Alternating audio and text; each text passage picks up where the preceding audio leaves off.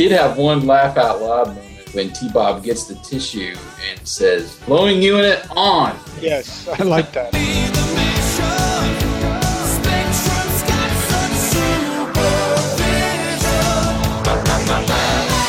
So they finally find the treasure. What do? You slowly walk up to it with those annoying footsteps. Of course.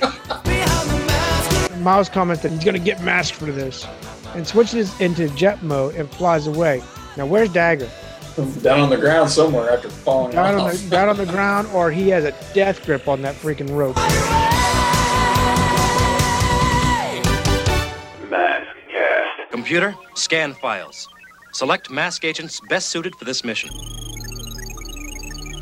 Jason Gross, radio broadcaster, retro gamer, blogger, mask movie co-writer, vehicle codename 6000, 80s guru skills critical, Wyatt Bloom, broadcast technician, DJ, critic, mask movie co-writer, vehicle codename Phoenix, 80s analysis vital. Personnel approved. Assemble Mobile Armored Strike Command.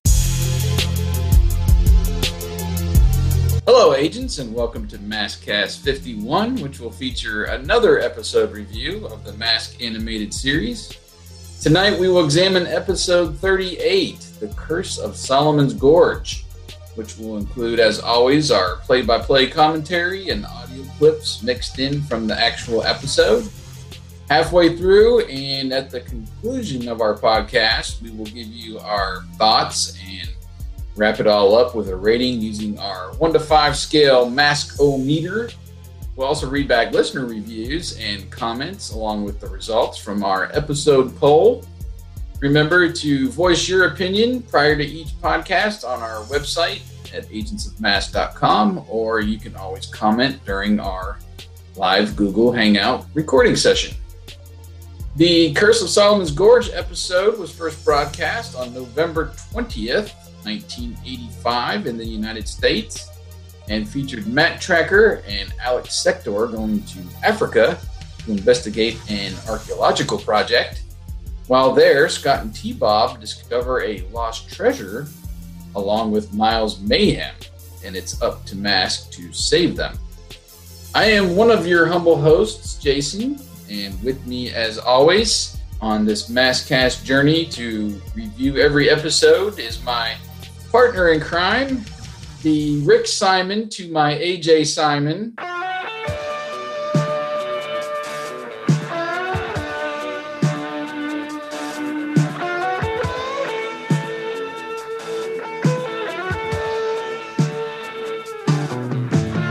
Wyatt, how are you tonight? I just hear the theme song already. Oh man, I love that show, but I would not remember any single episode if it ever showed up. I just remember the theme song, but I remember that Simon and Simon, and then being dumbfounded sort of probably about 10 years from or more when I saw him as Major Dad, at least one of the characters. Yes, Gerald McCraney. Yes. He was actually also in the 18 movie reboot. He was one of the main characters in that. It was neat to see him because he is kind of a throwback actor. But yeah, Simon and Simon was, I always view it as one of the shows my dad watched when I was a kid. And of course you remember the vehicles that they drove, the truck, and then AJ drove that, what was it, a 57 Chevy or an old convertible? I think it was a 57 Chevy. It could have been. It was around that era. Can't remember off the top of my head. I know I've seen the car on the Hot Wheels Retro collection many times. I have not pulled the trigger on that one, but it was a fun show. I think it was last year. This I don't know if you ever heard of this. It was called like the greatest TV show ever on television or something. It was this event on, I think it was actually Cartoon Network, and it took some of the current actors and they recreated the whole intro for Simon and Simon. Nice. They actually recreated a bunch of different intros. One was like Bosom Buddies, and They did Heart to Heart, but my favorite was Simon and Simon because they had the truck and they had the explosions, and puffing on the cigar. It was great. But yeah, that's one of those shows that there was a lot of those kind of action detective type shows back then. There were A-Team, Magnum, Hunter, Cagney and Lacey. There was a lot of detective shows, and that was a fun one because they weren't quote unquote cops. I think they were private detectives. They were. And, I wish they'd put it on Netflix, or it might be on Hulu. I was thinking it was an NBC show, but I think it is. I don't quote me or don't hold me to it, but I think it is on their NBC, the main sites. If you look for the full episodes, okay, I think it's on there. I liked it because I'm, me as kind of a Dodge fan most of my life. Right. Yeah. Of course. That truck was if I remember right, was a '79 Dodge truck Power Wagon, which was the 4x4 model. And my dad's truck, which I now have, is a '78, so there's just a 1 year difference, really. But I still remember that thing, seeing it, going, man, I'd love to have my dad's truck jacked up like it, and whatever else.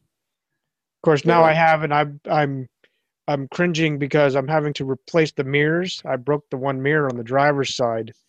So I'm cringing whether to replace it with an original, but they're freaking small. They're like 4 by 6 inch little tiny mirrors, or to replace it with much nicer, bigger mirrors. Problem is, if I do that, then I got to drill holes in the door and modify it slightly. Not a big, huge thing, but I'm like, I don't want to hurt my baby. Come on. So, I know it's just a truck, right? Well, some people, their vehicle is essentially a part of them. So that one is obviously. It's been with me since '78, so in one way or another. So, do you name your vehicles? You call that one Big Red, right? I call it Old Red, but that only surfaced only about 20 years ago because my dad. The only reason I got that truck was because he bought himself a new truck, and it was a green Dodge. So we always called it the pickup. It was just plain the pickup. And he called his new truck, the pickup. So I just started saying, well, Old Red, and it kind of stuck. I tried to do the naming car thing. I remember I tried to name that first car of mine, that Pontiac, the Shadow. You and I were trying to pull names out of a hat, and it just never stuck. I tried to name them, but aside from the General Lee and Kit, it just never sticks. True. That's hard. I actually call my truck the Warthog because when I first got it, I started playing Halo. And that Jeep that they use in Halo, I was playing one night with 3 other guys over at my brother-in-law's house here. And we walked outside after we were playing for a while and looked at my truck. And they were like, oh, man, it's the Warthog, man. You need to get like one of those big machine guns up on top in the pickup bed and rip the doors off. And you could totally make that the Warthog. So that kind of stuck. Nice. But anyway, well, let's move on from Simon and Simon. And let's get our mask on. Get your mask on. So I hope by now everybody has heard the news about the Mask logo being spotted in the recent Hasbro PowerPoint presentation that we found over there on their website. Actually, it was more Toy Arc that found that, and then we, as a lot of sites did, broadcasted that out there. So we got really excited, and we actually put a podcast together, our last podcast with Bill Ferris and Eric Tukey, MattTracker.com, BoulderHill.net to kind of hash it out and talk about it a little bit and do some speculating as we've done pretty much the whole year. Right. So if you missed that podcast, I say go and listen to that after this one and join in with us as we try to figure out what Hasbro's going to do. But it's very encouraging to see that it's one of their what they call new brands in the presentation, and we'll see if they do anything with it for the 30th anniversary or make some announcements. That would be good too. But in less than a week, our story on that little spotting was I think it's the third most popular now all time on the website. So nice. It's everybody got really excited about that, and especially shared on Facebook. So I wanted to thank everybody that's been doing the sharing on Facebook. It was shared many times, and that really helped it out. And then, of course, we also talked a little bit about RetroCon, which is coming up September 12th and 13th. And Wyatt and possibly myself, I'm not sure what the percentage is that I'll be there, but Wyatt will definitely be there and to help celebrate Mask's 30th anniversary. And Doug Stone will be there. We're putting a panel together just for Mask, so it will be fun for y'all to get that together. And I saw some messages back and forth with your scheming on what to do for that panel, but it will be fun. I really think people, if you're close to the Philadelphia Expo Center, is that what they call it? That is it. If you're close to there, within driving distance of an hour or two, please go grab some tickets over on retrocons.com and go meet Wyatt and meet Bill and, of course, get something signed by Doug Stone. Of course, at least that.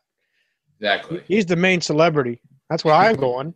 But no, that's initially why I was going. Then when I've heard the news that they wanted to do a Mask panel and they invited Bill and myself, I'm like, wow, I'm now a celebrity.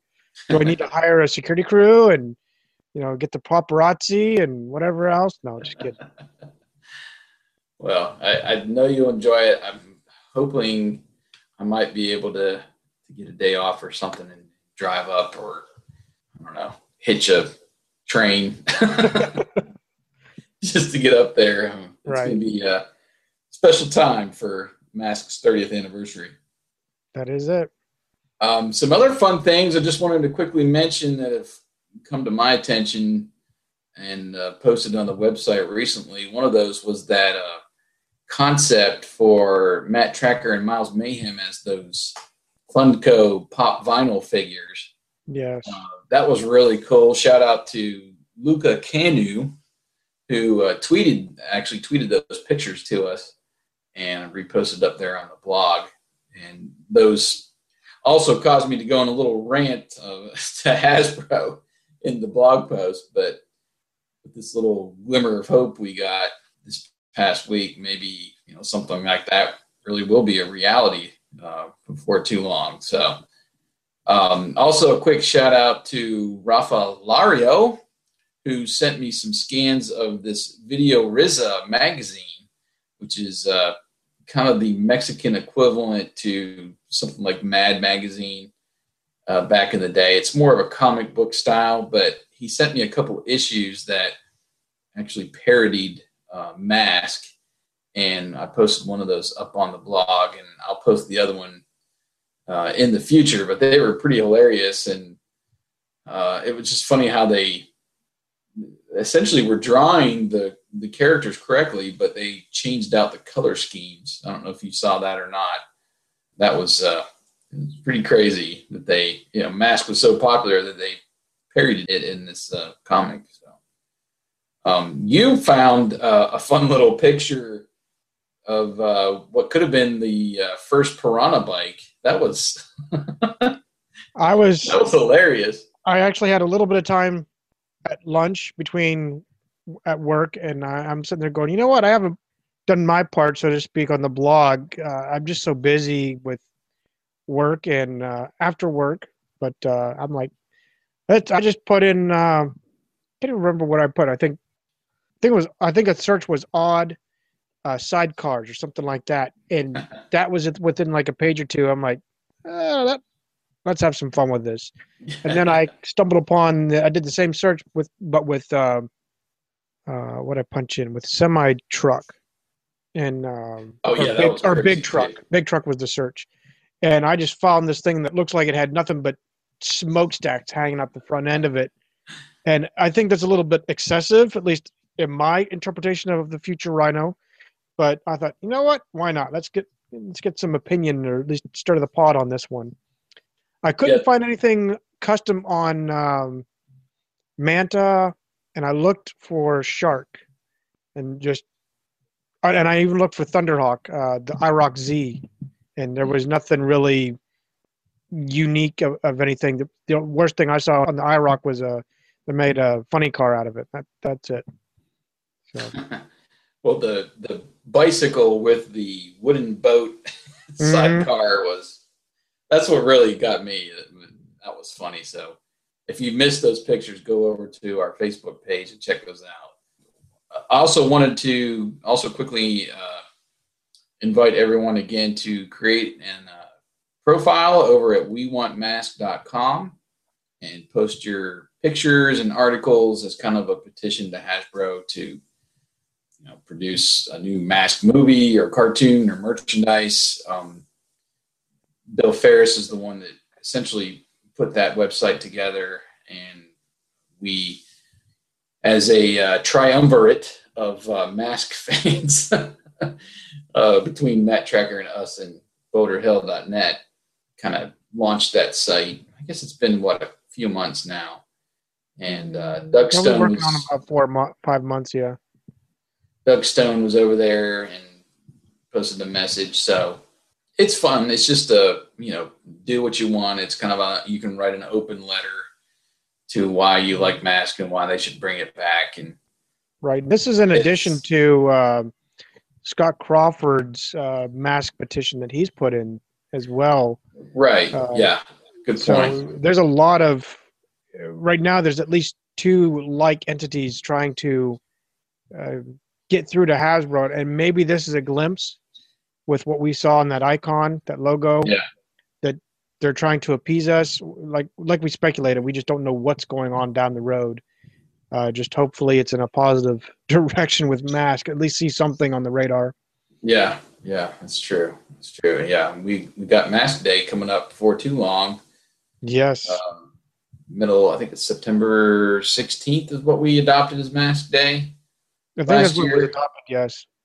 And Scott was the one that initially headed that up. I saw a post go by today, or actually I think it was yesterday on his blog about that. It had been a year. And we really haven't got anything planned so far yet for that day, other than I think maybe we'll run a contest or something, giveaway for that day. But we'll definitely have something planned and come together with all the other sites like we did last year and do something throughout the day. I think we ended up doing a podcast. Did we do a podcast last year? We did. It was, of course, it wasn't live, but I think we did do a podcast. We did we did the live. We did the live little thing on Facebook. Oh yeah, that's asking what we did. People to comment and basically piggyback on Scott. I think he did that as well, and I don't know if Matt Tracker and Boulder Hill did that or not, but yeah, that was fun. We got to interact a little bit with people live on Facebook. So maybe this year we'll actually do the hangout like I think we're trying to put together last year. And that'd be just great. Sit back and do a chat, and we can ask questions and such. So that'll be coming up later this year. And did you see those Papercraft figures I found over on DeviantArt? I watched your little how-to video. I think it was yesterday or the day before, but you had actually sent me a text. That's right, yeah. And I'm paraphrasing, but you basically said, "I found the mother lode," and here I'm like, "What the?" And you're saying about these little box art cutouts. Yeah. So I watched your video. I'm like, "This is awesome." Yeah. And what's hilarious is I'm sitting there going, "Why does Jason find all these?" And here I am this weekend chopping down trees. Well, you've got DeviantArt is just a fun site to sift through, and new stuff kind of comes up like that, but it's not always labeled correctly either. Like, right. this guy that posted those, he's got just a ton of stuff that he's designed, and you can basically download the templates and print them out and cut them and fold them and put them together yourself. And he actually called Vanessa, I think Melissa Warfield or something. But I didn't sift through his whole catalog of stuff enough when I first found it, because I found Matt and found Vanessa. And then I made a little video. I was really excited. And the next day I was sifting through, and I found, of all things, I found the Knight Rider tractor trailer he did in Goliath from that show, and the Christmas Vacation house, which I put together last night. Nuts. But I found Miles Mayhem and Brad Turner and Cliff Dagger as well. So he's got 5 characters that are in this papercraft, kind of Minecraft looking figures that you can put together. And I've got the templates out there. So if you go to that blog post or go to our YouTube video and look in the description, there's links to the templates directly onto DeviantArt. So go check those out. Those are really fun. And if you're a collector like me, they're just real fun to put together and, be part of your mask collection, so to speak. Right. But one more thing, I want to do a listener shout out tonight in this way. I'm over on our podcast host, Audiometric. They now allow us to see geographically where our downloads are coming from. So I thought it'd be fun to kind of give a shout out to our listeners, maybe not by name, but by country. So I pulled up some stats over the past 3 months, and we've had several countries downloading our podcast, including, of course, the United States, Canada, Australia, Russia, the UK, France, Germany, Luxembourg, Norway and Sweden, Slovenia, Italy, Poland, and Indonesia. Can you believe it? So I thought that was really cool. And you can see by, how many downloads. So there's, usually probably 1 or 2 people in that country, and they'll download it a few times or whatever. You can zoom in pretty close to the city, where they're at. But I also thought a fun game for you, Wyatt, would be focusing back on our home country here, is to have you do a little quiz and maybe guess some of the top states that download our podcast. See if you can guess. I've got the top 11, but there's 3 that's tied for 9th place. They all have the same amount of downloads. But well, I know that I listen to our podcast fairly often. I usually listen to it 2 times through. One to kind of critique our editing, which is pretty spot on anyway, but I do critique Jason's work now and then.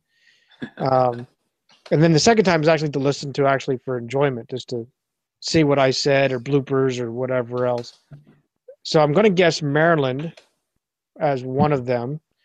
I'm going to think of maybe New Jersey, and I'll try California. I'm thinking of Bill and Eric. Well, your Maryland was correct. That came in at 7th place. California was 2nd. There was a lot around LA in the Sacramento area, if I remember correctly. Who knows? Maybe Doug's listening to us more than we think. New Jersey didn't make the list. Sorry, Bill. Oddly enough, the state that pulls us in, there must be either one person that just loves us, or has a few buddies around there that listen to us as well, is Kansas. And they were actually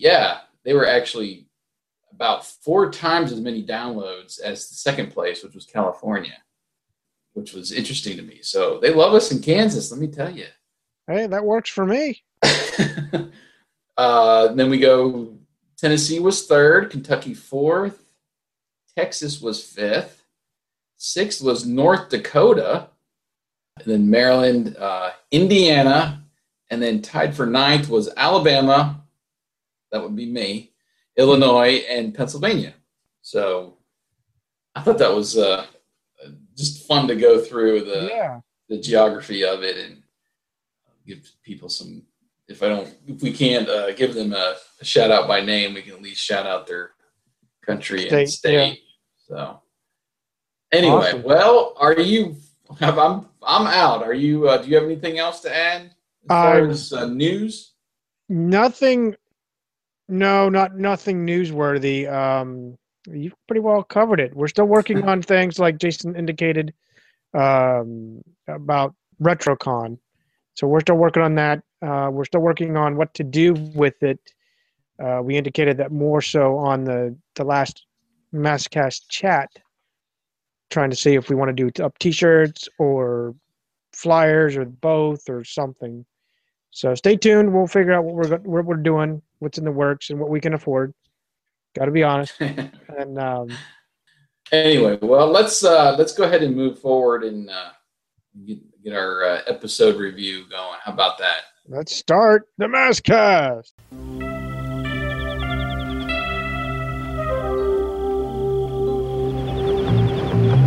We pan across a starry night canvas with a leopard in a tree, then we fade to a waterfall and eventually come upon a campsite of archaeologists who are discussing their latest find. As they are chatting, Jennings notices that the water level in their well is dropping quite rapidly. That's odd. I know. No, not the scarab. The water level in the well. It's dropping. The curse! Sanuma is coming! Oh, Sanuma! Sanuma! We learned that it appears that they have defiled their land, thus the earthquakes that are occurring. Next, we see a brilliant light and hear an explosion. The archaeologists do not seem anxious at all. In fact, they appear curious and investigate the source. Shine the light down in the gorge. Our vehicles are gone. The next day, we see Thunderhawk cruising with the local rhinos running alongside.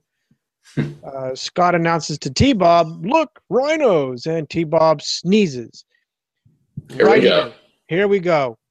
Now, and I'll comment later, I'm sure, more about it in our ratings, but from first glimpse, I saw that we always see humanity with T-Bob.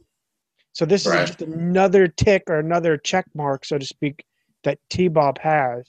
So Scott asks if he is still upset about missing his proto service checkup, which I didn't know that he had some kind of freaking checkup. Isn't Scott the one that built him? Well, yeah. I mean, there's times we determined that Buddy was one of the ones that kind of works on him, and I don't know, maybe Scott takes him into the Boulder Hill gas station for his 3,000-mile checkup. Yeah, I don't know. And he went past the sticker that was on the back of him for those stickers were 3 months or 3,000 miles or whatever. Right. Anyway, T-Bob replies that I wouldn't have this FLU if you'd just done what you were supposed to. You can't get the flu. You're a robot. FLU, flu, faulty linkage unit. When that goes, everything goes. Mask arrives and are quickly escorted to the gorge. Looking down, they see the flattened vehicles, with Matt commenting that at least T-Bob wasn't there. They wouldn't be able to find him. T-Bob sarcastically laughs it off, saying that they won't need any service checkups. He then asks for tissues, with Scott jokingly asking, "Do you have a runny nose?" And T-Bob replies with "leaky batteries" as Alex hands him a tissue. Now here, leaky batteries, battery acid, that eats at a freaking metallic and anything else. So I'd be thinking like his mouth is like disappearing before our eyes. So. Well, even though this was pretty corny and I, was ready for this to continue throughout the whole episode, I did have one laugh out loud moment right here where you kind of left off when T-Bob gets the tissue and says, "Blowing unit on." Yes, I like that. That was good. I did laugh at that, but I don't know. I was kind of unimpressed with the setup scene there, and I don't know. I was comparing this episode, I guess, to some in recent memory, and just wasn't. I don't know. The beginning didn't hit the mark for me with the drama, and usually the drama is with people, or people missing, or something happening to people, and their vehicles getting smashed was. I don't know. It didn't do it for me. Yeah, I wasn't clinched. That's probably the right word for it. Well, anyway, after they look over the cliff there, they go to the bottom of the gorge now, and Matt acknowledges why the workers won't return, because we see this, the smashed vehicles there. The head archaeologist says, "Superstitious, the lot of them. They kept yelling about Saluma." Saluma? That's the name of this gorge, isn't it? Indeed. And it's the name of the ancient god who's said to dwell in these cliffs. It's all superstitious rubbish, really. Yes, it is. Matt asked them if they have any ideas of what's going on. And one of the other archaeologists states that there was no winds or seismic activity, just the water level dropping in the well, which is still low. And then this head guy, he gives Matt this scarab to examine, with Alex stating that he thinks it's Egyptian, and then it could support the legend of this lost tribe of Egypt. And the head archaeologist, he kind of disagrees with Matt, saying that this is all fascinating, but now the project is kind of behind schedule. And he's more of a realist, I guess, than this fantasy about a lost tribe or whatever. Well, Matt kind of takes charge, since this is, we kind of learned this is his project. "I want you to go back to Nairobi, replace your equipment, and hire new workers. Straight away, Mr. Tracker." We head back to Thunderhawk, and I kind of like this moment. Matt kind of leans back against Thunderhawk and kind of casually asks Alex what he thinks. Right. Matt's kind of casual approach to the situation, he's usually barking orders and you go here and check this out and you go here and check this out, or asking the computer for assistance, but he's just kind of leaning back against the vehicle. And what do you think, Alex? Right. And I thought of this as that Matt was really just perplexed. This one just really got him. He had no clue where to go. So he's leaning on what he has, the advice of Alex, thinking maybe there's a scientific explanation or geological or something that makes sense to Alex that Matt can't seem to think of. Right. Well, and then this whole moment here of trying to figure out what's going on is kind of broken by these stupid footsteps that T-Bob makes throughout the whole episode. This sound effect kills me. What do you think? I don't know yet, Matt. Very strange. Anyway, I mean, I guess it was supposed to be for T-Bob, but I don't know. It sounds more like T-Bob walking through mud or something. Or got gum stuck on the bottom of his foot. It's just kind of a, Right. It just, I don't know, gets annoying after a while. But anyway, so Scott asks Alex about this lost tribe that he was talking about, and Alex turns on Thunderhawk's dashboard computer. The lost tribe of Egypt was said to have the most ingenious builders of the empire. They amassed incredible wealth and left the Nile Basin, heading south to found a new and great kingdom. They were never heard from again. Wow! And Scott's kind of wowed over the idea of, hidden treasure, and of course, Alex eggs him on, saying this was the richest treasure in the world. And then Matt tells Alex he wants to take a look from the sky, and they take off in Thunderhawk. Right, and this was a very good transformation. To me, it always seems like they're improving more and more with this. I was thinking this was probably recycled footage. It looked recycled, but I wasn't quite sure. It looked like it was recycled, but maybe tweaked a little. It could have been, or it just could have been because it was so quick. And right. It was quick. Usually there's more of a running along the ground, the transformation, and then, taking off into the sky. And this was just more of they're already right up in the sky by the time you blink your eyes. So. But anyway, after the transformation, they leave the duo behind. Scott looks for the treasure while T-Bob comments about having a temperature. What a hypochondriac. Take 2 aspirin and call me in the morning. You don't understand. When the linkage unit overheats, Boy, you are strung out. Well, just sit up there and keep an eye out for Dad. I've got treasure to find. T-Bob begins whining about how he gets no respect. And right away there, I'm thinking of Rodney Dangerfield. Rodney Dangerfield there when he says that. Well, I love the place where he chooses to sit. I'm going to sit on these boards on top of a well. Yeah, that was the smartest thing to do. And anyway, he mocks Scott when he was sick, and he stands atop this board over a well, like you mentioned, and he sneezes and loses his balance. It didn't even break. He loses his balance on this board and falls down the well. We cut to Thunderhawk flying above. Alex notices that the water level has risen.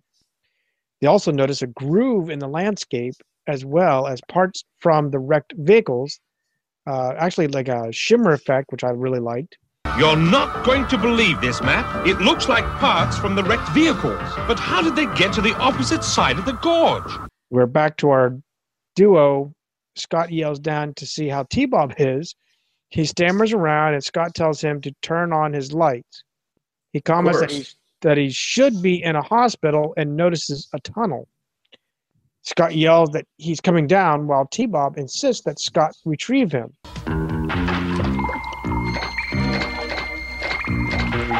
What's that? Wow! It's bigger than the Astrodome. That's a little dated.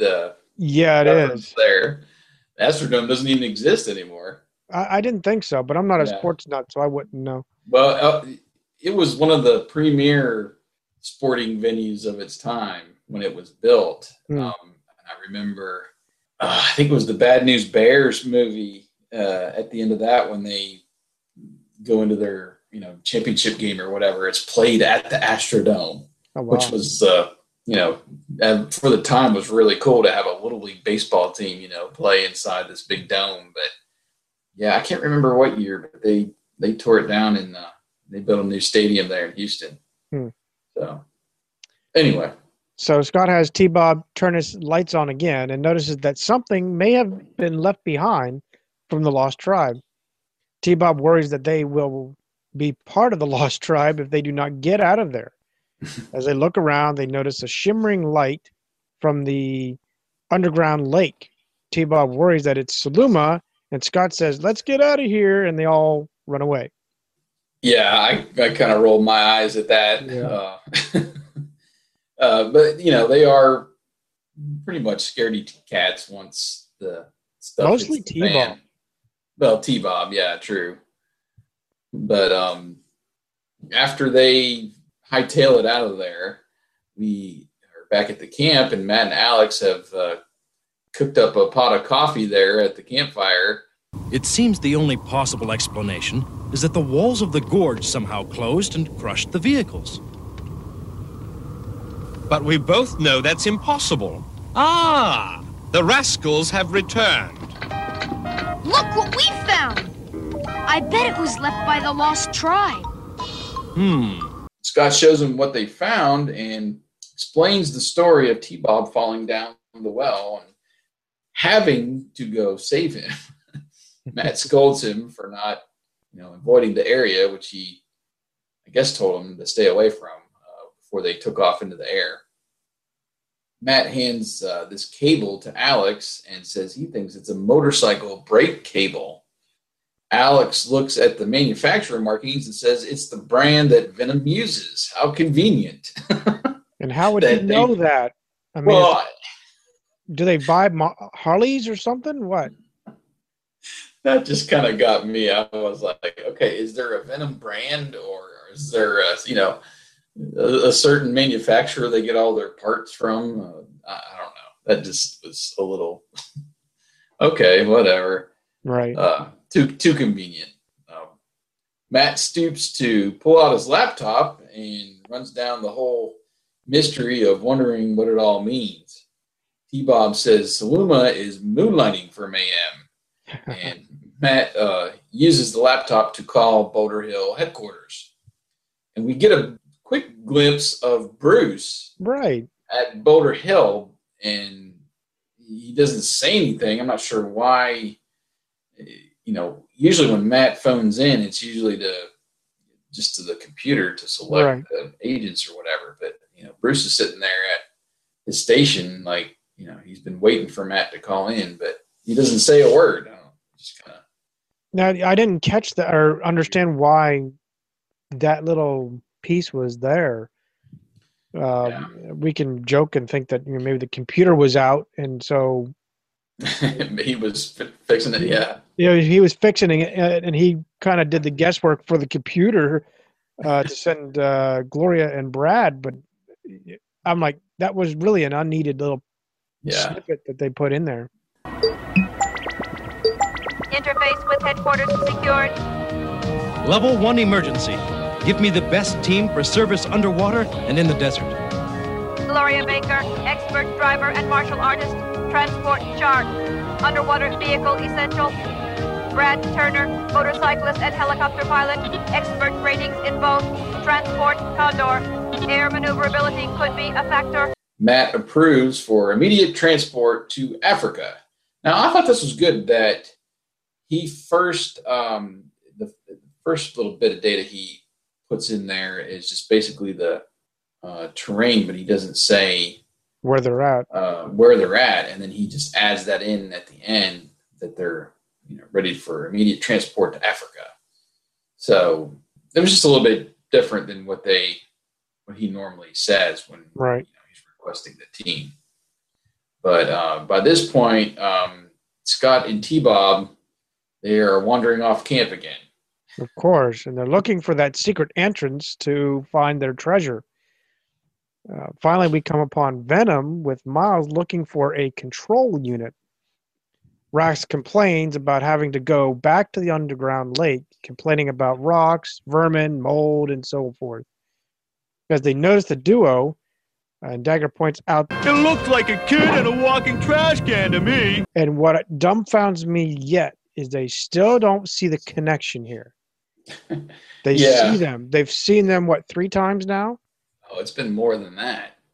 And they still don't figure that, if these guys are around, well, maybe Mask is hanging around too? Yeah.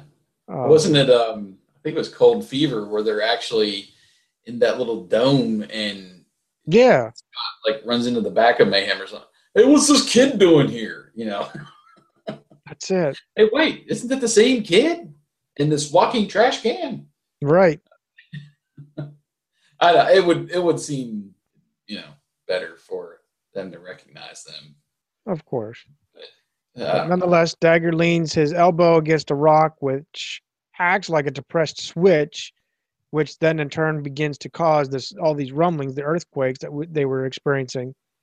Alex is using a device and throws the equipment to the ground because of the great sound. Yeah, looked like some kind of seismic equipment or something. That's what I thought it was, but I wasn't quite sure. The water in the well then drains, as Matt points out. There's your answer. He quickly looks back and notices that Scott has disappeared again. We immediately cut to Thunderhawk transforming and flying off, and we are then taken to a portion of the gorge wall that is moving. And right now, I'm loving the intensity that the action is starting to come into now, because it's like boom, boom, boom. Let's get there. Let's get to Scott, or get to what's going on right now. So I'm liking that. When the duo are running, out seeking their safety as they do, the gorge movement reveals a triangular entrance with T-Bob tripping and then yelling for help. And we are taken to our dramatic commercial break. Help! Scott! I'm gonna get munched! I'm almost afraid to ask, but what is your rating so far? Well, just going back to that final scene, I was still kind of confused with the water level and how that affected the walls collapsing of the gorge. And then when Matt said, there's your answer, and he points, but they don't show what the answer is. Right. So, you assume it's just the walls collapsing or whatever. I don't understand why they didn't show that. So that was kind of why aren't you showing it if you're saying there's the answer? And then what got me was they looked back to camp to see if Scott and T-Bob was there. Well, they zoom in on their beds. Well, why would they be in bed? It's the middle of the day. Exactly. So that was kind of, puzzling. Unless, Matt would have said, all right, you go, time out on your sleeping bag or something to leave him there. But, right. Here we go again with Matt needing a leash on these two. He seems to lose them every 10 minutes or so.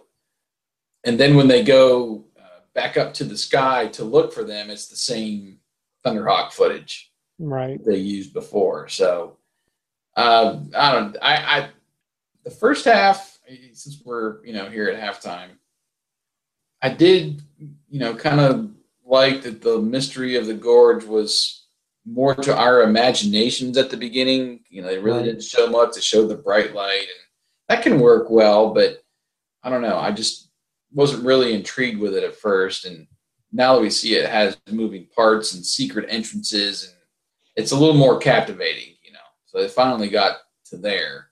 But, like I said, the logistics of the whole thing was confusing to me. This groove that they could only see from the sky, which I was like, why? It's just water running down the middle of the gorge. You didn't see that before, Exactly. And how they had to be in the sky to see the parts across from the gorge sparkling in the sunlight when they obviously would have been closer when they were down in the gorge anyway to see across to the other side. But I don't know. That was got me out of the episode for a minute. But you also missed a fun part there where Rax is complaining about being down in the water with all the vermin and all that stuff. And Vanessa has a fun little comeback there where she's like, well, that's your favorite environment or something, she says. Oh, yeah. I forgot to jot that down.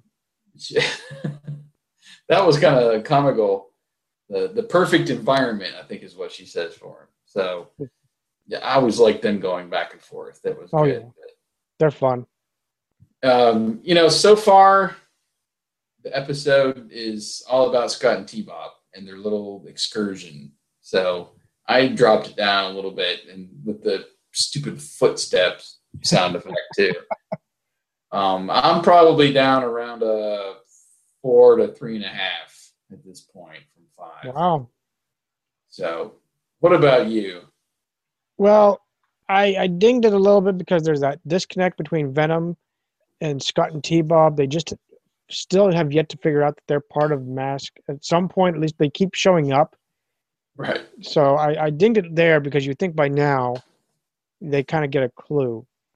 I also dinged it because of the blurb with Bruce as Matt calls in for the troops. Mm-hmm. I didn't see why that was needed. We didn't get our round table, but it was explained because Matt says, go for immediate transport to Africa. Got it. But we don't even have a mask sequence. Something, hey, go grab the masks and go. Right. Which I know that's intermittent anymore, but I still like seeing that piece.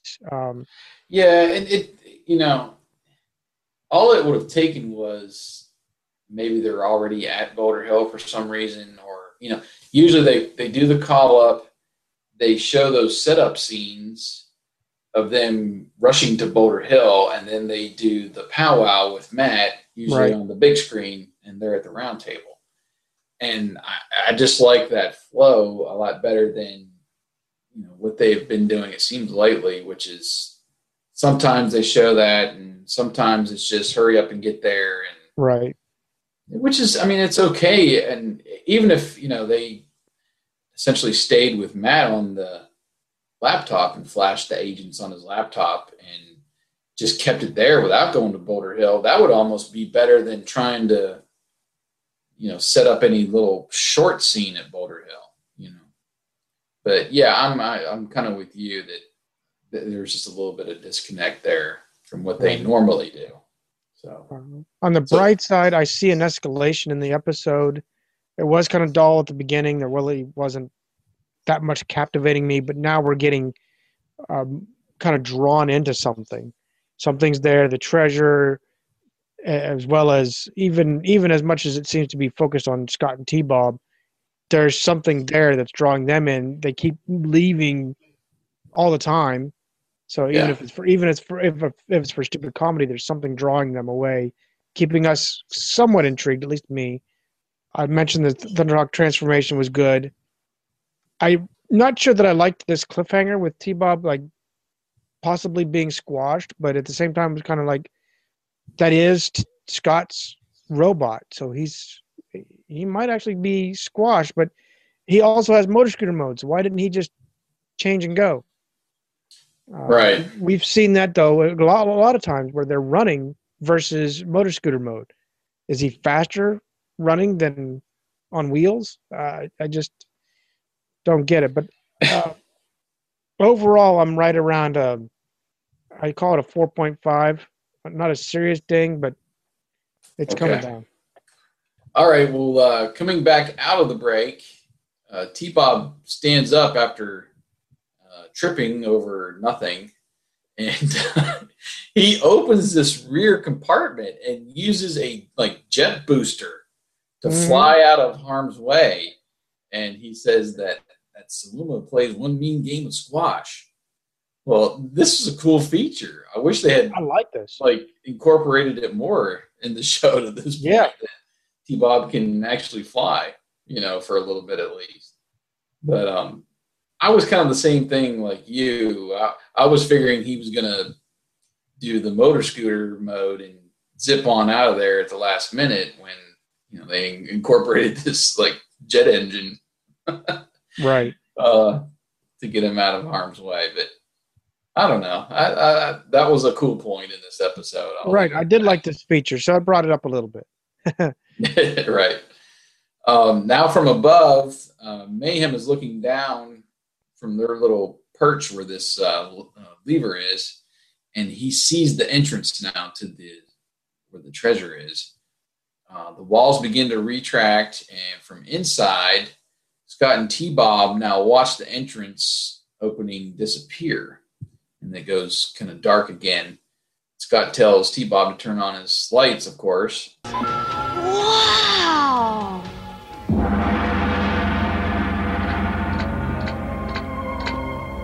So they finally find the treasure. And what do? You slowly walk up to it with those annoying footsteps. Of course. You find a long lost treasure. Are you really going to just kind of stroll up to it and, oh, hey, look what we found. You're going to run, dude. You're going to jump into it. You're going to be like Scrooge McDuck, and jumping into this gold. That was kind of, anyway. Scott grabs this crown, and he says now that they can get anything they've ever wanted, with T-Bob responding, can he get us out of here? Well, two things here. First, they probably can already get anything. Exactly. And second, T-Bob's little response to Scott didn't really match up with his actions. Did you see that? No. It was his voice was late. He did this big arm motion, and then he did his little, line after that about getting out of there. But I did notice that. Anyway, back outside from the air, Matt says that explains the crushed vehicles. Mayhem's involved, all right, but why? And where's Scott and T-Bob? I don't know why he thinks Mayhem is involved, other than they found this brake cable. But then we're back to wondering where Scott and T-Bob are. And then the masks lower from the roof of Thunderhawk. Yeah, but no command again. Well, there was no command, and I didn't really like the motion. They just kind of plopped on their heads. But the one thing I did, but what I did notice that I kind of liked, even though there was no command or anything, was they both straightened their heads to basically receive the helmets and then went back to looking out the windows. Right. But it was just kind of like almost like it was unexpected or something. Right. There's, like you said, there's no voice command, and it's like they're just kind of flying along. All of a sudden, whoop! Oh, okay, I have my mask on. And then Alex looks over. Oh, I better put my head forward. Whoop! Right. It was very abrupt. Usually there's that kind of mechanical arm or something that you get that, there's like a little sound effect they'd used before. And this one just kind of plopped it on their heads. But I don't know. So now we see the footprints, and Matt comments that they need to go to the far end. Miles notices that Mask has arrived. We have to act fast. Dagger, Vanessa, get out there immediately. Draw them away from the gorge as far as you can. How come it don't work now? Moron, the water level isn't right yet. Now get out of here before you break it. I guess you want me to help collect the treasure. Forget it. I'm doing it alone. What do you mean? You couldn't have done this operation without me. I'm the one who risked my life blasting the water passage clear so that this thing works right. Miles attempts some reverse psychology and tells him that he has something better for him, more complicated, that he can handle. And then he says to stay here and push the lever when he instructs. Yeah, some complicated work there. Yeah, I see. Push the lever, Rex. I'm surprised he didn't, give him a come back after telling him what his job was going to finally be. Right. Matt and Alex continue to ponder where the duo are, with Matt theorizing they might have found a recess. As Alex is perplexed about the water, Vanessa begins blasting at them as they get into Thunderhawk.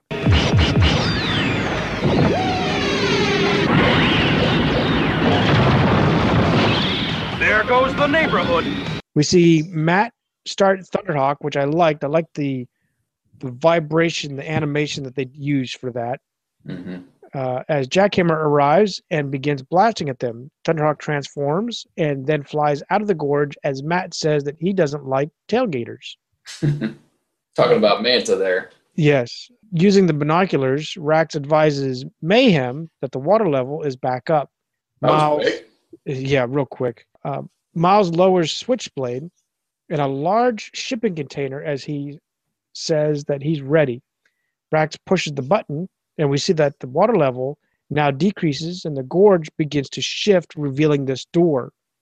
Scott and T-Bob are simply sitting inside, patiently waiting. And as the door opens, Scott comments and says to run for it. Outside, as the air battle between Manta and Thunderhawk continues. Man,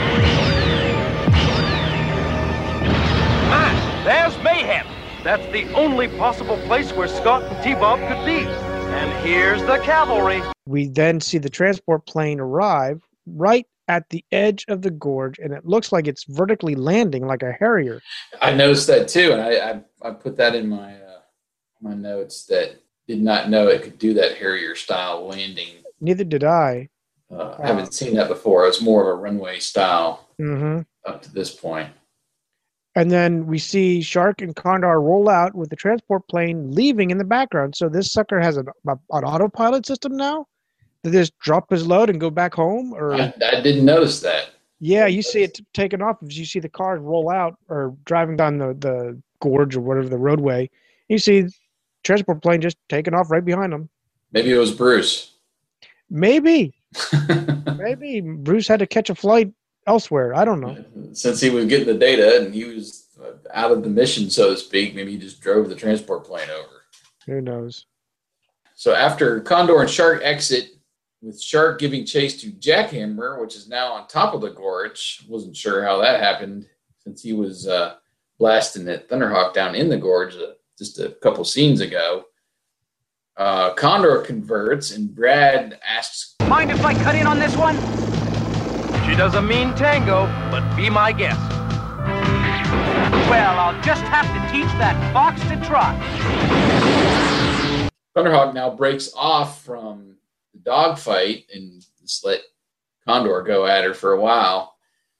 He sees Mayhem entering the opening with Scott recognizing him right away, of course.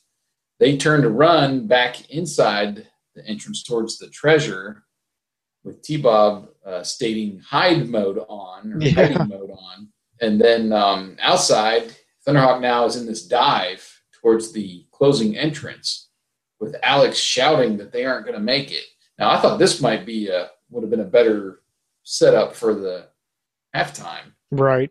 And have, Thunderhawk looking like it's not going to make it, into this entrance that's closing. Right. But anyway, Matt tells him that he will make it and instructs Alex to take over the controls. Well, Matt uses Spectrum Hang Glider now to swoop in inside this entrance right before it closes, and then he lands on top of this big statue. Mayhem, I love this his reaction here. Mm-hmm. He had that awesome evil laugh. I found it! King Solomon's treasure! The legends about the lost tribe of Egypt were true, and it's all mine! Spectrum Infrared, on! From above, Matt uses Spectrum Infrared now to locate where Scott and T-Bob are hiding, which he earlier stated that this could be the only place they could be, would be in this temple or whatever, wherever they're at there. Right. Scott keeps T-Bob from sneezing at one point, and then he looks up and sees Matt on the statue. We quickly go back outside to Manta, who is now firing on Condor with some stray shots coming close to Rax's position up there on top of the ledge there where the lever is.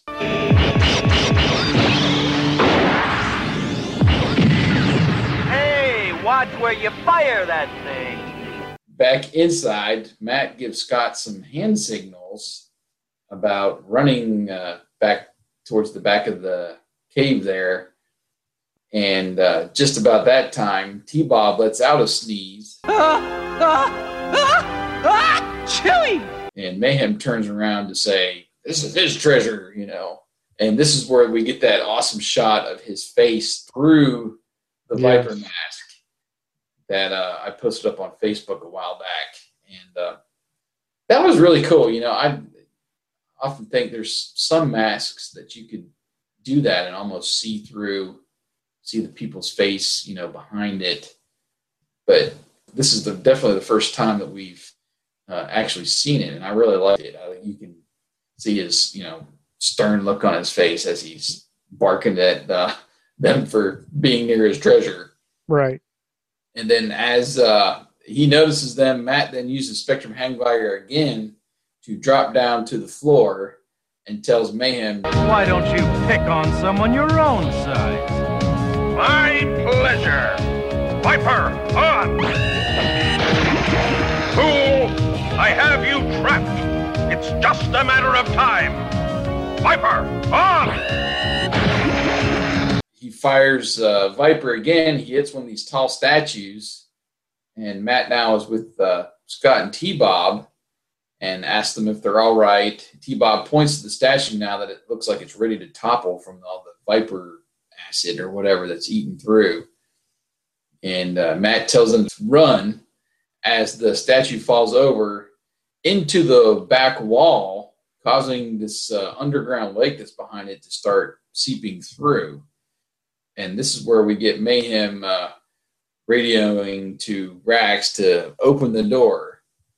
And he does, and hightails it out of there. Rax has had enough of this. I'm not sure why he's had enough, other than he's been had some friendly fire, at him. But he's, after wanting to essentially get the treasure with Mayhem, now he's like, screw it all. So I don't know. I didn't understand that whole side of it. But we get back down into the gorge and we see Jackhammer's now stuck.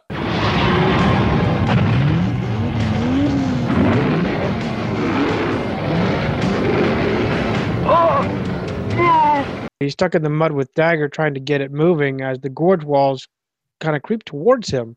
Inside, Switchblade stops and hovers above Matt as Miles says, "Another day, another treasure."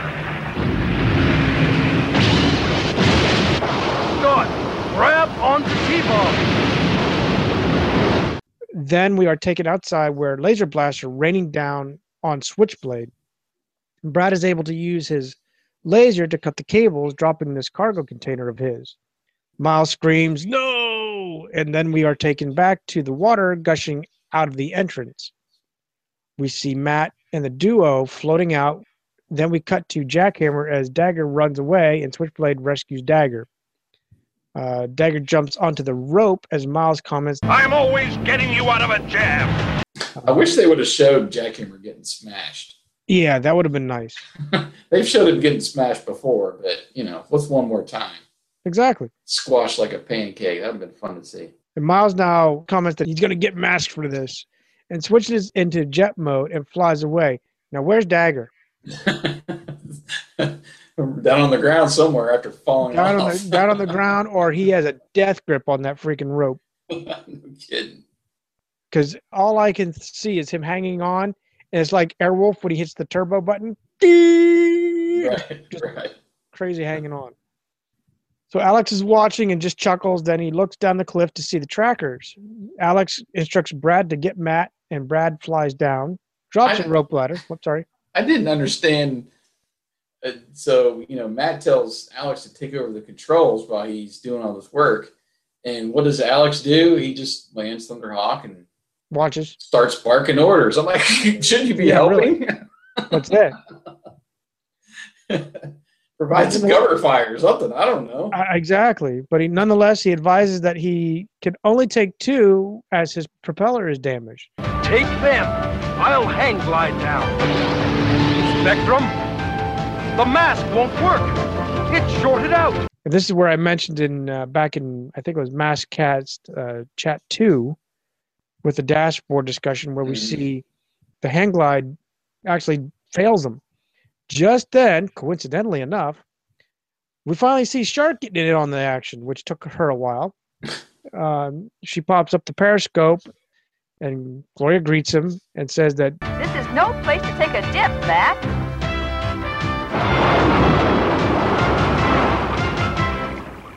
Back on land, we see Mask striking a pose as Matt takes off his Spectrum mask and discovers a necklace. Matt comments that Mayhem said it was Solomon's treasure. He then concludes that King Solomon's followers created the legend of Saluma to protect the lost treasure. Alex then concludes about the water engineering to move the gorge. Scott is disappointed and says he didn't get anything, while T-Bob pulls out this golden cockroach from his storage compartment, asking if he'd like it. Yeah! Ah, chewy! You get it after my checkup. And we fade out with a chuckle. We are then taken on to our PSA. Right, and this PSA somewhat finishes the last line of the episode, which I thought was good. As we're back at the mansion, and he notes that he has a place to keep his treasure. He walks into this room with the reel-to-reel machine spinning tape all over the place. We've got to remember to turn off all appliances when we leave the house. We're lucky. Yeah, your dad doesn't know. Scott corrects him and says, well, what if it would have been an oven or a hot iron? It could have started a fire. And T-Bob agrees and says they could have been, I think he says, crispy critters? Yes. And they laugh, because jokes about fires are evidently hilarious. Anyway, and then we're out of our PSA in the episode. So I will turn it over to you, sir. What was your verdict? Well, I'm teetering, to be honest. I did. Oh yeah. I checked it off as a 5 on our ratings for on the blog, but I'll walk it through. Aside from what I commented about earlier, I'm disappointed that they didn't use Gloria or Brad much in this episode. They bring them around, but they didn't use them very, very much. I mean, you see Brad kind of get in on the dogfight, but then Alex leaves, basically. Yeah. And just to stop you for a second on that note, we as soon as that landed, we saw a little bit of action there, but they called them up before halftime. And we've seen other episodes before when they call them late, which is still fine, but they pretty much arrive then, and then they team up and strategize, and then they go out for their attack, where it all seemed just kind of coincidental that they landed the plane just as all the action started. Right. And then, like you said, we see Gloria giving chase to Jackhammer at one point, and then she's gone until that little surprise rescue at the end. Right. So that's the thing that would kind of perplex me is, she didn't really have any action just to save the day for Matt. Yeah. So was she, I guess my question was she in the sub and underwater the entire time? Right. She could have been fighting Vanessa or something. Yeah. And, another thing too, before I don't want to steal all of your thunder or all of your review, but that whole, they found that groove with the water in it. And then I guess that eventually turned into the large waterfall somehow. Because I was trying to get that whole situation around my brain is where is this waterfall? It looked like it was feeding out of the gorge, right? Right. So that didn't make sense either. Where's all this other water coming from if only there was a small little groove in the gorge? So that was confusing to me too. Yeah, I didn't understand. Of course, it's a cartoon, so they don't have to do too much explanation. Right. We overanalyze, of course, now that we can, but I don't know. There's disconnect when you watch it now as opposed to when you're a kid. Right. Rax is now relegated to just pop a switch because he's not keeping up with Miles' plan. So, he's screwing up things, and Dagger basically gets stuck. So it was like, really, we usually see them just run off anyway, but it was like they really just crippled these guys early on to do nothing. And it was Miles basically trying to run off with the treasure, and of course he failed that one. Yeah.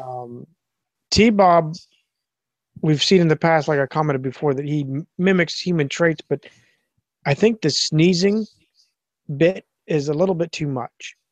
I guess that's what got me.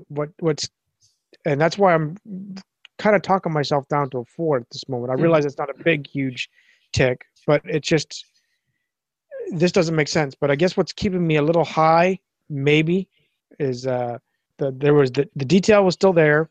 The thoughtfulness of using the Viper's mask's acid to eat away at the Sphinx legs was great. The thought of using water pressure, even though we don't know the full mechanics or plumbing thereof, still the water pressure to move the gorge was still a good thought, at least something to use. Our ever illustrious Spectrum actually fails Matt. For the second time. Right, and we could have even used this as a good cliffhanger instead of T-Bob getting stuck in that gorge. Yeah. But I did like seeing Matt, having a problem, but it would have been better if they was closer to the edge, like he was within inches, rather than it looked to me, and again, I'm gauging with cartoon eyes, I guess, that it looked like he still had several hundred yards to go before, he really had to worry. That's just my estimation from the cartoon. But, Gloria, like I said, pops up right to rescue. And like I said, I think they did do some decent improvements to the design of the cartoon overall. I'm going to stick with my 4.5 just because I'm the positive type of guy I am. But it's hard to go much past that. I mean, I'm going to round up, but Okay. It's not one of my shiny fives. I guess that's what I'll call it. What about you? Well, I just think there's too much in this to even be in the 4 range for me. I was close to giving it a 2. There were some bright spots, and we pretty much hit on them before. Where just talking about the second half, T-Bob's little jetpack that he has that we didn't know about, and the animation I thought was good. Of course, the scene where you can see Mayhem through his Viper mask. They're still coming up with new ways each episode. It seems like to wow us in a new way, and you don't catch that when you're just picking up an episode here or there. But we've got the benefit of going through in order, and I love seeing that they're taking chances, that they're trying new things. It seems like in each episode.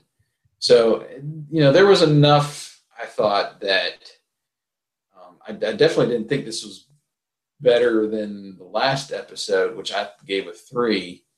And I couldn't drop it down one more. So I'm going to stick in the 3 range on this one. And, I pretty much talked about most of my, complaints before, in the no voice commands, and they're still doing some of the crazy puns and stuff. But I mean, the thing that really got me were the stupid footsteps, and that it seemed Scott and T-Bob were too much of the focal point of the episode throughout.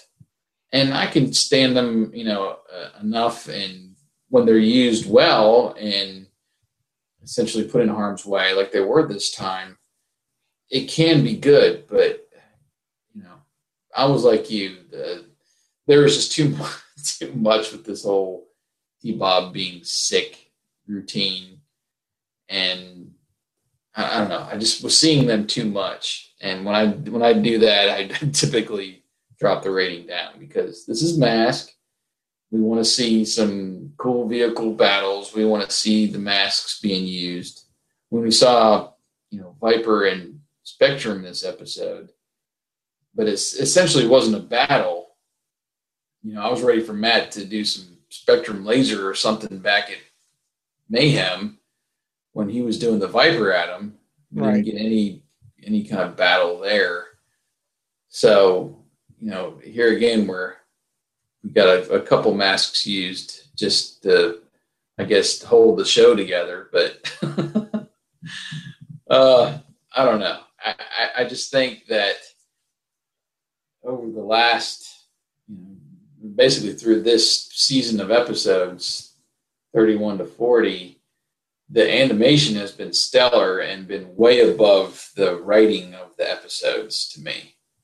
And I feel like we've taken a step back in, some cases. But I don't know. We'll see. Maybe there'll be a couple episodes here as we round out the season that will get me back up into my happy place with Mask. Because I'm kind of in that area. It seems like, I don't know, I'm in that 3 area. I think I did give a 4 not too long ago, but this section I think has been not that great compared to some of the other ones. But right, I agree. Yeah, and then we mentioned a couple ticks before with as far as Bruce and little things that we found throughout the episode that I wouldn't necessarily hold it against it, but it was out of place to what we're used to and stuff. But right. Anyway, so I won't beat it down too much more.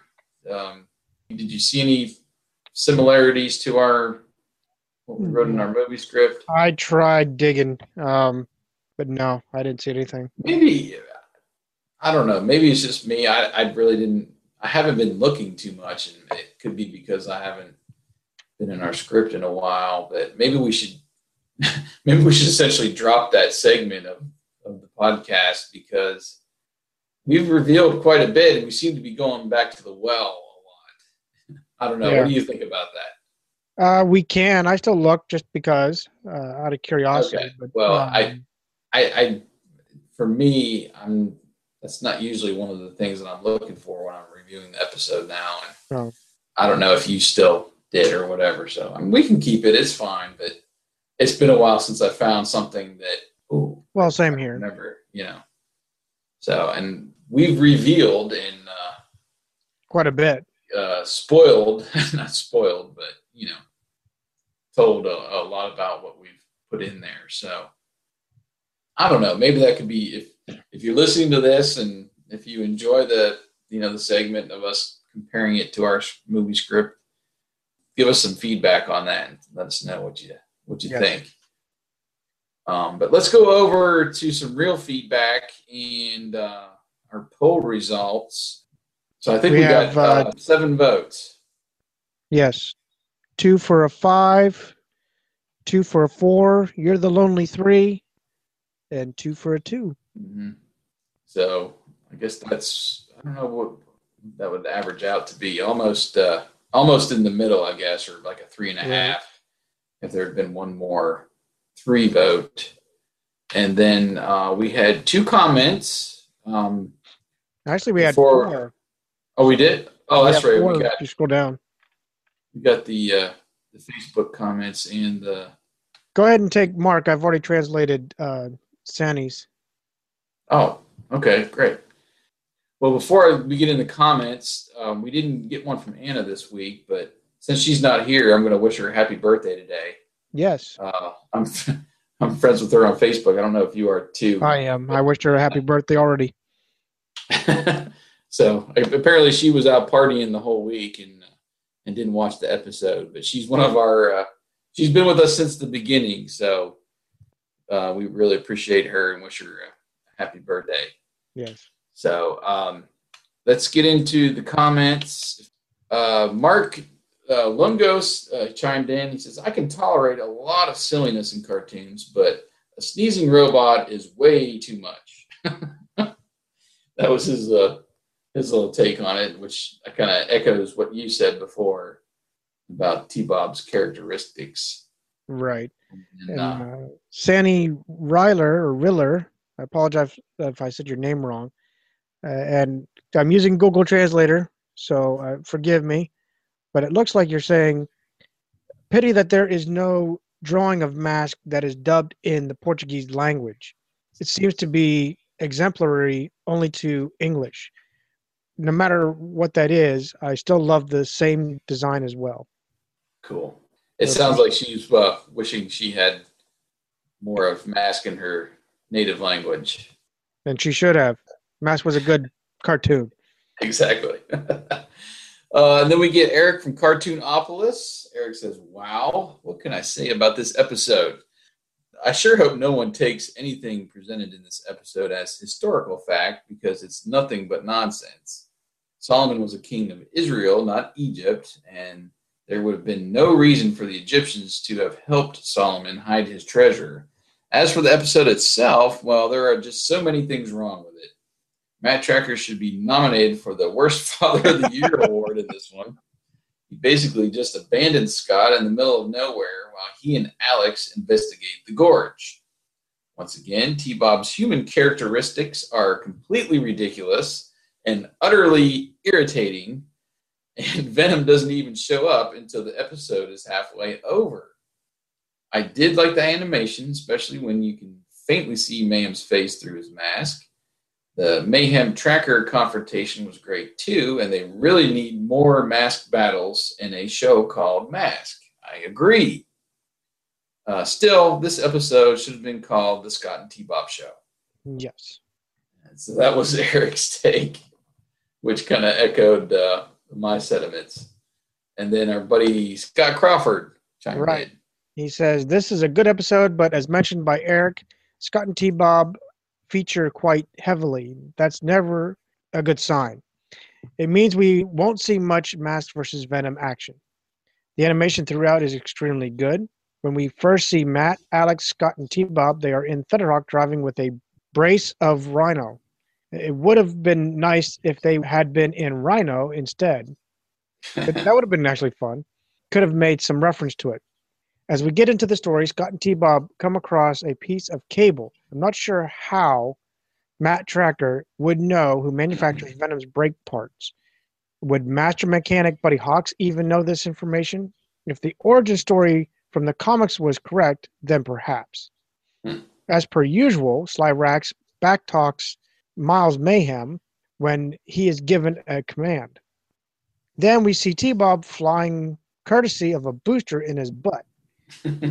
When did he get that fitted, and why has it never been used before? Exactly, yes. The highlight of the episode for me is when Cliff Dagger and Jackhammer makes his initial attack on our mass team. He drives Jackhammer through the stream. It only lasts a few seconds, but this scene is well done. The animation and the way that Jackhammer moves is great. But about a minute later, confusion happens. When Dagger initially engages Thunderhawk, he is in the gorge. When the mask transport plane lands, it is above the gorge. Immediately, we see Shark engaging Jackhammer, with the transport taking off in the background. How did Dagger manage to get up there so quickly? Good point. Then somehow Dagger is back down in the gorge again, stuck in the mud. Again, I agree with Eric on how great it is to see Mayhem through Viper's visor, and how can a robot sneeze? Where I wouldn't agree with Eric is on the premise of the story. Yes, Solomon was a king of Israel, but there were many links to Egypt. In fact, Solomon married the daughter of a pharaoh.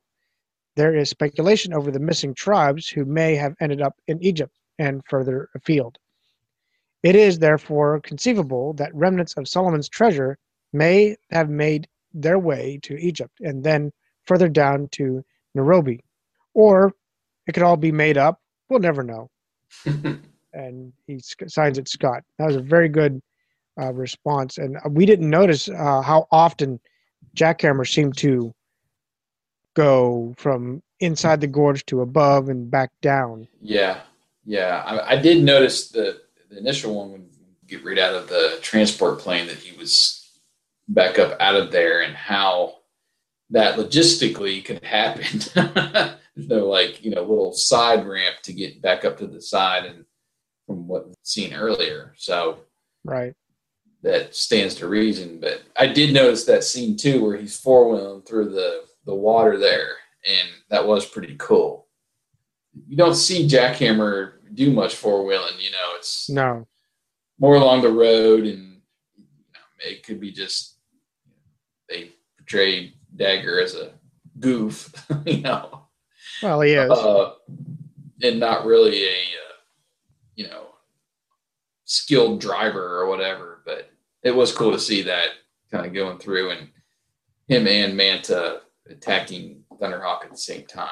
That was really good. So, right. Well, we appreciate the comments. Thank you guys so much for chiming in and giving your take on the episode. And I guess for this most part, Scott, I guess probably agreed more with you, and Eric was on my side, but it reflected in the poll results too. Right. For some, this was bad, and some this was, there was some, but there was some good as well, to not rate it quite so low. But anyway, I guess we'll about wrap it up for our review. Our next episode will be episode 39, The Green Nightmare, which, if I remember right, this is one of Anna's favorites. This episode features Vanessa sabotaging Matt's private jet and then crashing it into the jungle of New Guinea. It's up to the rest of the masked team to assemble and rescue him. And if I remember right, I think this is the episode where Rax gets shot with some blow darts that put him to sleep, and Vanessa's in the sidecar, and they're headed towards a cliff, and she has to jump over there and grab the handbrake on the bike to save them from going over the cliff. I'm thinking that's the episode. But anyway, I'm hoping, since she likes it, that this will be a little bit better than this episode and kind of give us a nice push into episode 40, and then our overview of 31 to 40 and season 4 of Maskcast. So thanks for taking the time, partner. And keep pushing on. I don't know when we're going to do the next episode review, if we're going to do a chat in the meantime, but we'll try to get a couple more podcasts in at least next month. And, of course, for Mask Day, hopefully we will be able to do a chat as well for that and get some people to chime in and just have some fun with that. And I'm sure we're going to take a little bit of time getting closer to RetroCon to kind of get everything, arrangements taken care of, so we probably won't podcast towards the beginning of September, but we'll crank out some more episodes in August. And I plan to go up to RetroCon and do lots of video footage. I might have to get some more SIM cards or whatever to stock up, but I'm looking forward to that.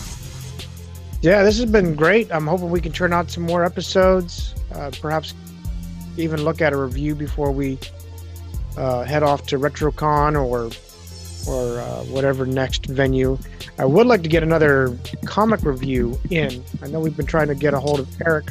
Yeah, we need to coordinate with him. He was in the middle of a move, I think, when we were trying to do it earlier, so I think he's now a little more freed up, and we wanted to dive into the second volume of comics that was released in, I think, 86. And there was 9 of those, and I think we were going to try to maybe tackle 3, the first 3, and that small little preview comic that was in some of those comics in, I think it was September 85, before the actual first volume was released of comics. So we'll see if we can get Eric on the horn and do that episode in August.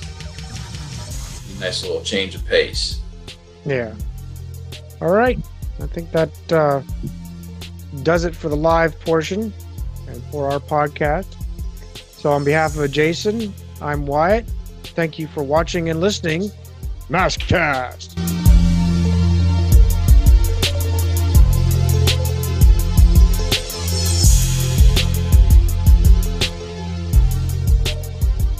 Maskcast. I've had enough of this caper.